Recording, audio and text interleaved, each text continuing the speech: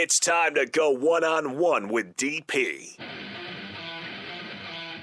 Coming at you live from the Coppel Chevrolet GMC studios. Here is your host, Derek Pearson.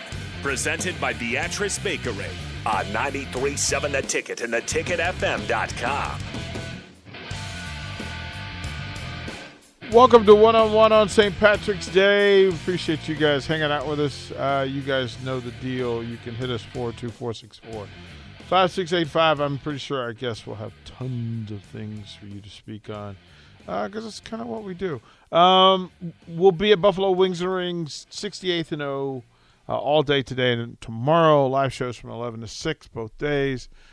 64. The first 64 people in the door get the ping pong balls, and those are ones that if your team makes the final four, you win some pretty cool prize packages that we put together. So those are good. The raffle tickets for all of the contests that we'll be giving away at the top of every hour live at Buffalo Wings and Rings. Again, you don't have to purchase anything. You just have to show up, and we will take care of you while we do this. Wings, beer, basketball, sports talk, pretty good way to spend St. Patrick's Day. So we can do that. And then, of course, just remember, it is St. Patrick's Day. So there'll be a crossing of streams and personality types. Just prepare yourself. We kind of know what this thing is going to be walking into it. So there's that. I found one of the songs that I was talking about before we bring Barry in. One of the songs we were talking about. And It's Natalie McMaster, and the song is Grandma. And Rico and I have just jammed out to it. We are having way too much fun over here. Yeah, so the CD, the complete compilation is called Fits of Passion. And it was put together by Starbucks back in the day, way back. And it's high-spirited Celtic music. Go find it. If there was a chair dancing Final Four, me and DP would be in the finals. We would be in the championship game. We'd have locked it up. Just from that. We'd be 2-1 seeds playing for the championship. Serious business. There's no joke to that. It is an absolute jam. So Barry would be the other 1 seed. But there's no question. But I'd take him down. There's no question. I'd take him down in the Final Four. I'm sorry, Barry. Barry's got game. No, just look. Barry's chair got dance game. Championships. I'm sorry. Barry's got game. So I take no prisoners. All right. Well, let's bring him in. The autumn wind is a pirate, blustering in from sea. With a rollicking song he sweeps along, swaggering boisterously. His face is weather-beaten. He wears a hooded sash, with a silver hat about his head, and a bristling black mustache. He growls as he storms the country, a villain big and bold. And the trees all shake and quiver and quake as he robs them of their gold. The autumn wind is a raider, pillaging just for fun. He'll knock you round and upside down and laugh when he's conquered and won.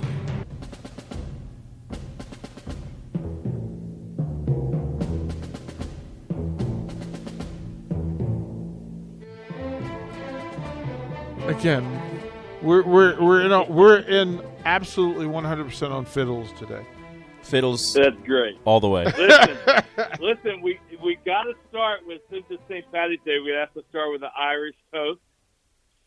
May your troubles be less, and your blessings be more, and nothing but happiness come through your door. Splante.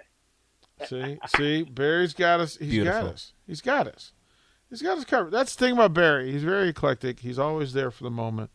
We're looking forward to. So, a little bit of everything. What's your St. Do you have St. Patrick's Day music that makes you move a little more than others? I don't know. We have a couple St. Patrick's Day around kind of traditions in my family. The one is, I think I mentioned before, the cousins to the leprechauns in that leprechaun lore is called the Claricons.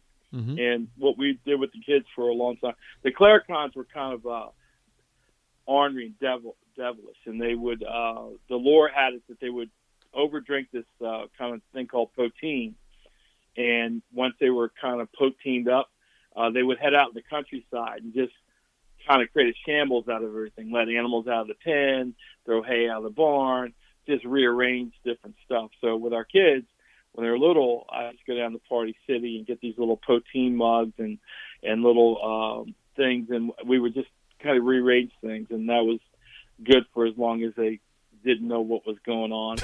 And then on St. Patrick's Day, obviously a little bit of food, which we'll talk about at the end. And then this St. Patty's Day happens to be when the tournament starts. And so my son and I have a tradition of getting together on the first day, the big day of the tournament, and sitting down and having a little hamburger and something to, soda pop and some fries. It's just a little thing that we've always done. And we weren't able to get together today, but I was talking to him on the phone right before we got on, and we're going to hook up tomorrow. So that's St. Patty's Day for me. Little Claricon this year, a little bit of basketball game with my son, and I don't know, there may be a stout or two in there. They've That Paddy Murphy died is a night I'll never forget.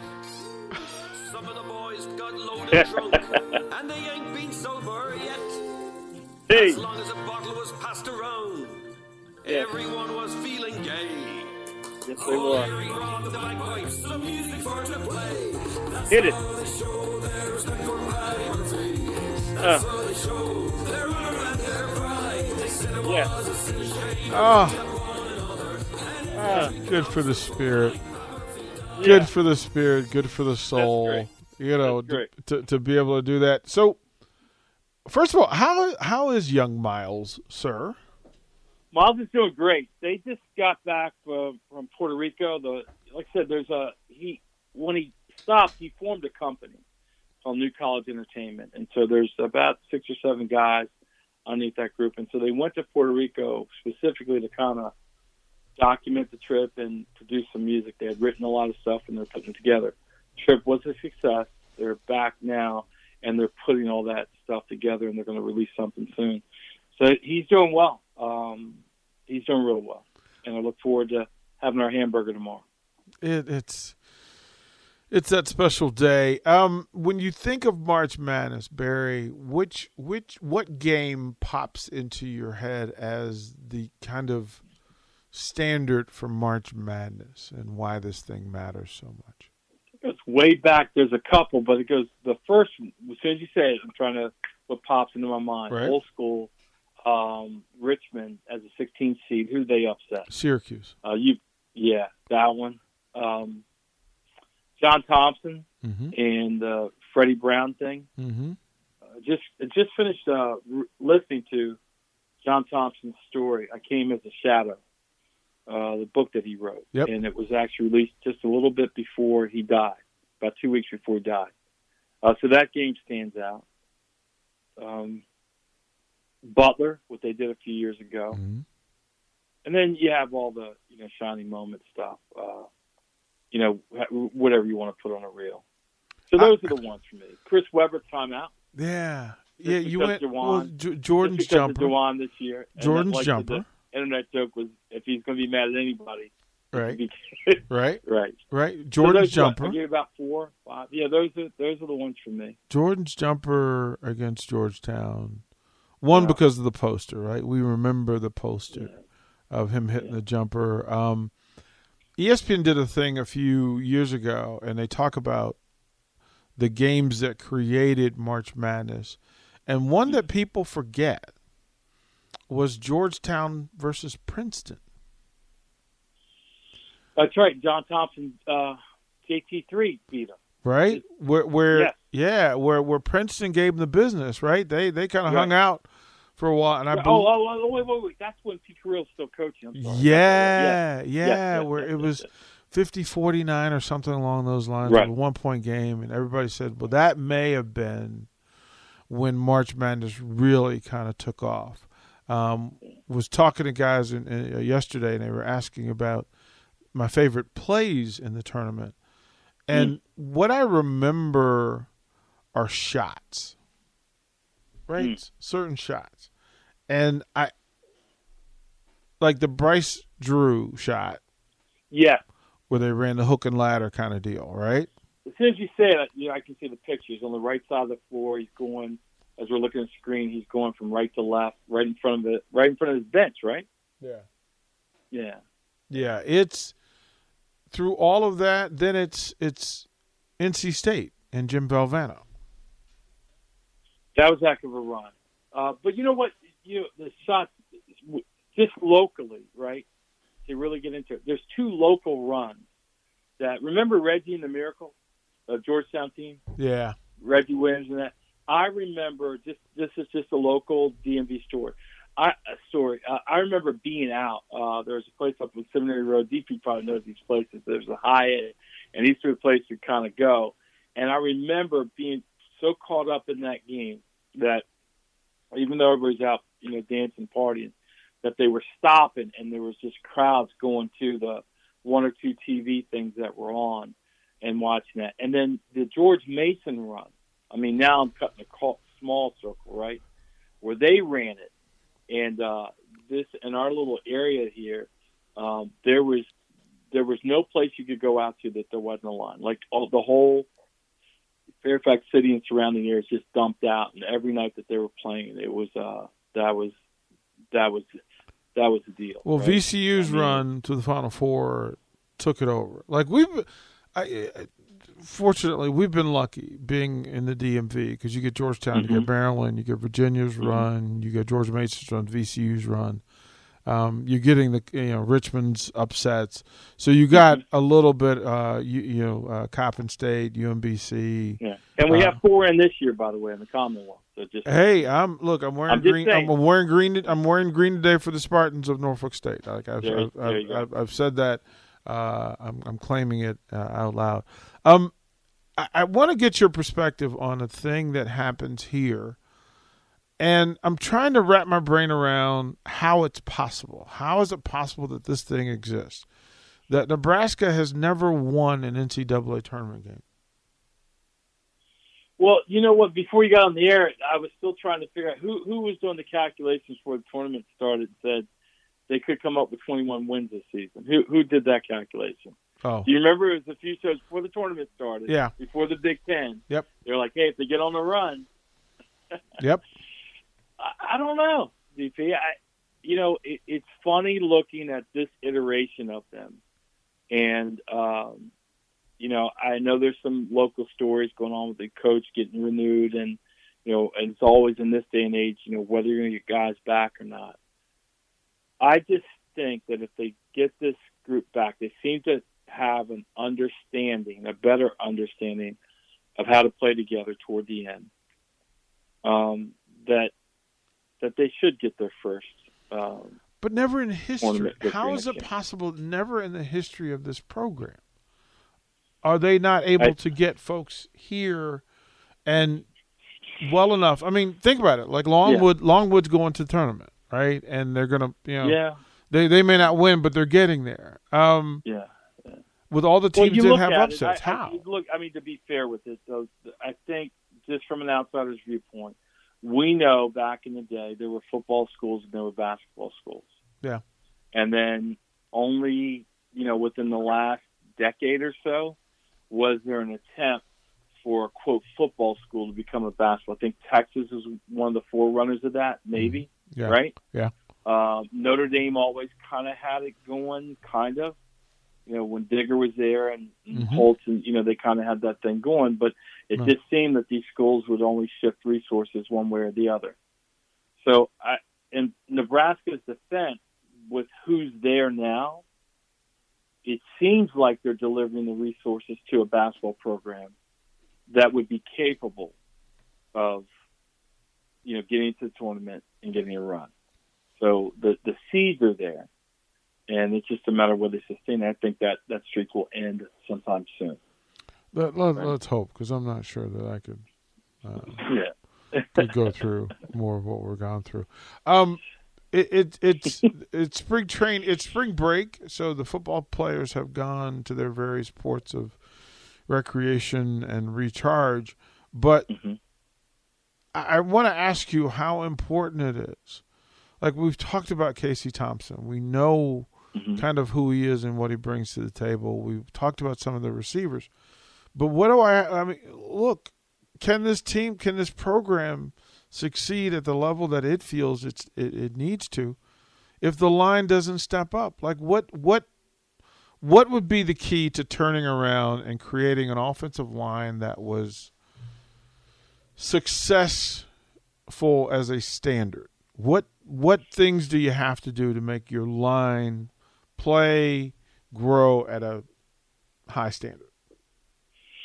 Well, that's a great question. If there's a physical weakness there,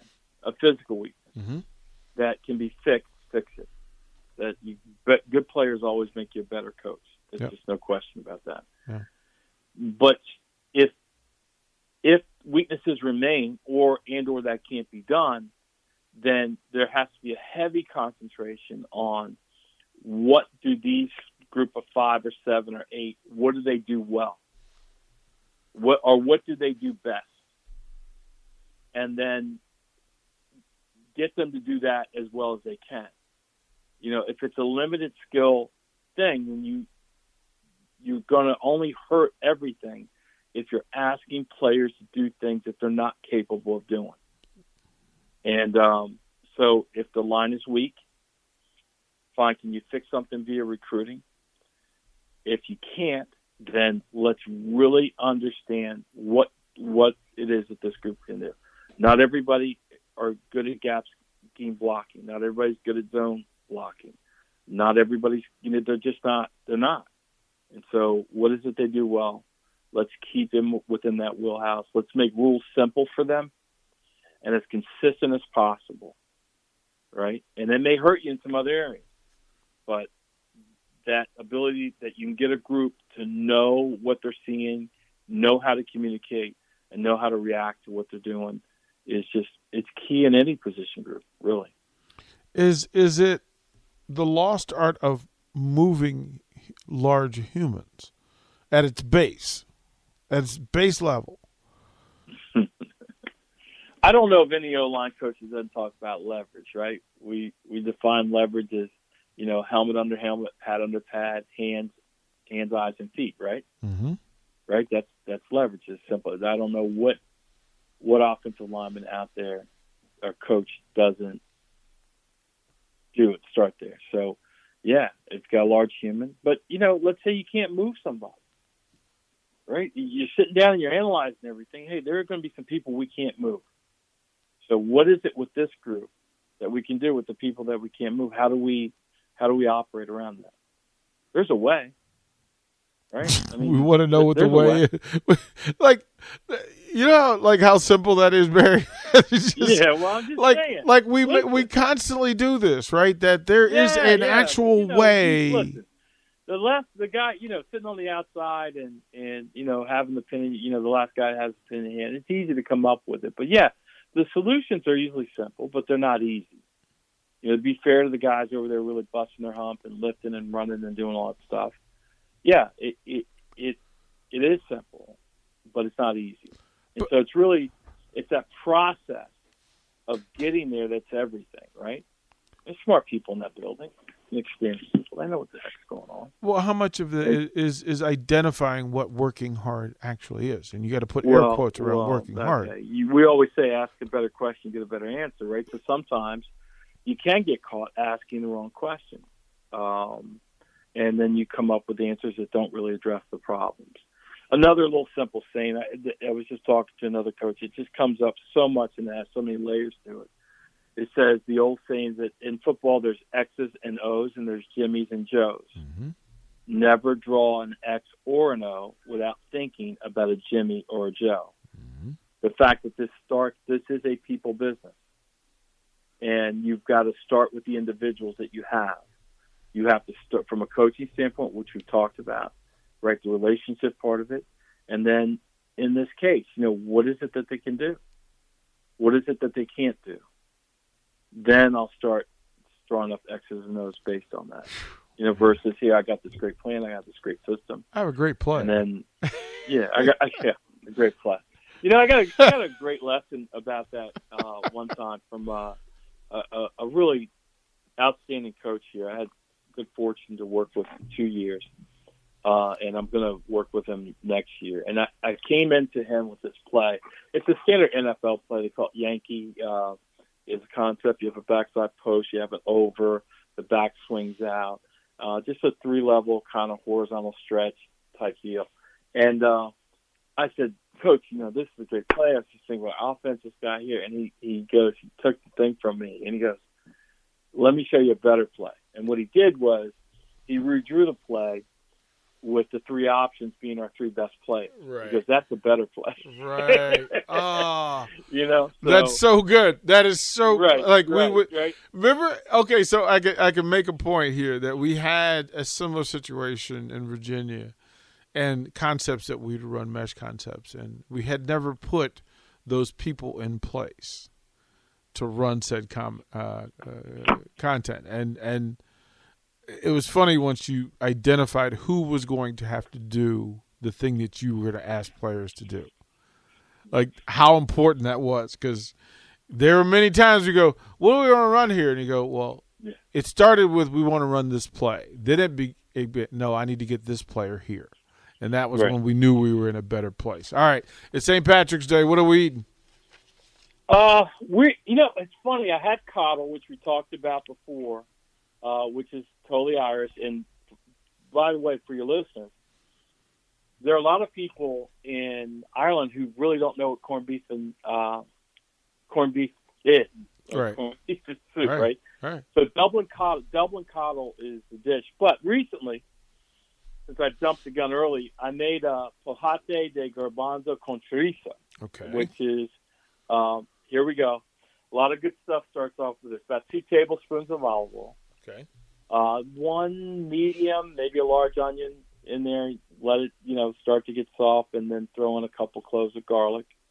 You let that go, and just about a couple, 3-4 minutes, just to get it soft on medium heat. And then fresh chorizo, like Spanish chorizo, you want, if you can find it. You don't want it cured, where you would slice it off and eat it like salami. But you let that in there, you slice off some pieces, and you let that kind of saute for a few minutes. You also have 1 large potato and about 2.5 cups of, you can do the overnight thing, but 2.5 cups of cooked garbanzo beans. As that onion and garlic and chorizo mixture gets in, at a certain point, a teaspoon of sweet paprika, not the smoked, not the hot, but just paprika. Stir that in really quickly. Don't let it go too long because it'll burn. You don't want it to burn. And then in go the garbanzo beans, and go the potatoes. And you put about 3 cups of chicken broth in there. It's really good. You can use water, but broth would be better. And then a bay leaf or 2. Put the lid on it. Turn it up to high. Let it boil. Put the lid on it, and then turn it down to simmer. Let it go for about 20 minutes, just until the potatoes get soft. Get a piece of crusty bread, and it is a great stew that I had just the other day. It's potatoes. It's meat and potatoes, if you think about it, right? It's onions, potatoes, chorizo, garbanzo beans, a little bay leaf, a little crusty bread, maybe something cold to drink. It's outstanding. Everybody's hungry now. Thanks. Okay, B. I'll be waiting for my delivery. Yeah. Thompson delivers. Thompson eats. We got to start that. Yeah, it'll work. We'll get that done. BT, love you, man. Appreciate you. Hey, thanks for having me. Happy St. Patrick's Day. Thank you, kind sir. That's Barry Thompson, Fairfax Football Academy. We're toward the break. More music to set the mood. We'll do that when we come back. Download our app by searching 93.7 The Ticket in your app store. You're listening to One-on-One with DP on 93.7 The Ticket and theticketfm.com. Get ahead of the postage rate increases this year with Stamps.com. It's like your own personal post office. Sign up with promo code PROGRAM for a 4-week trial, plus free postage and a free digital scale. No long-term commitments or contracts. That's Stamps.com, code PROGRAM.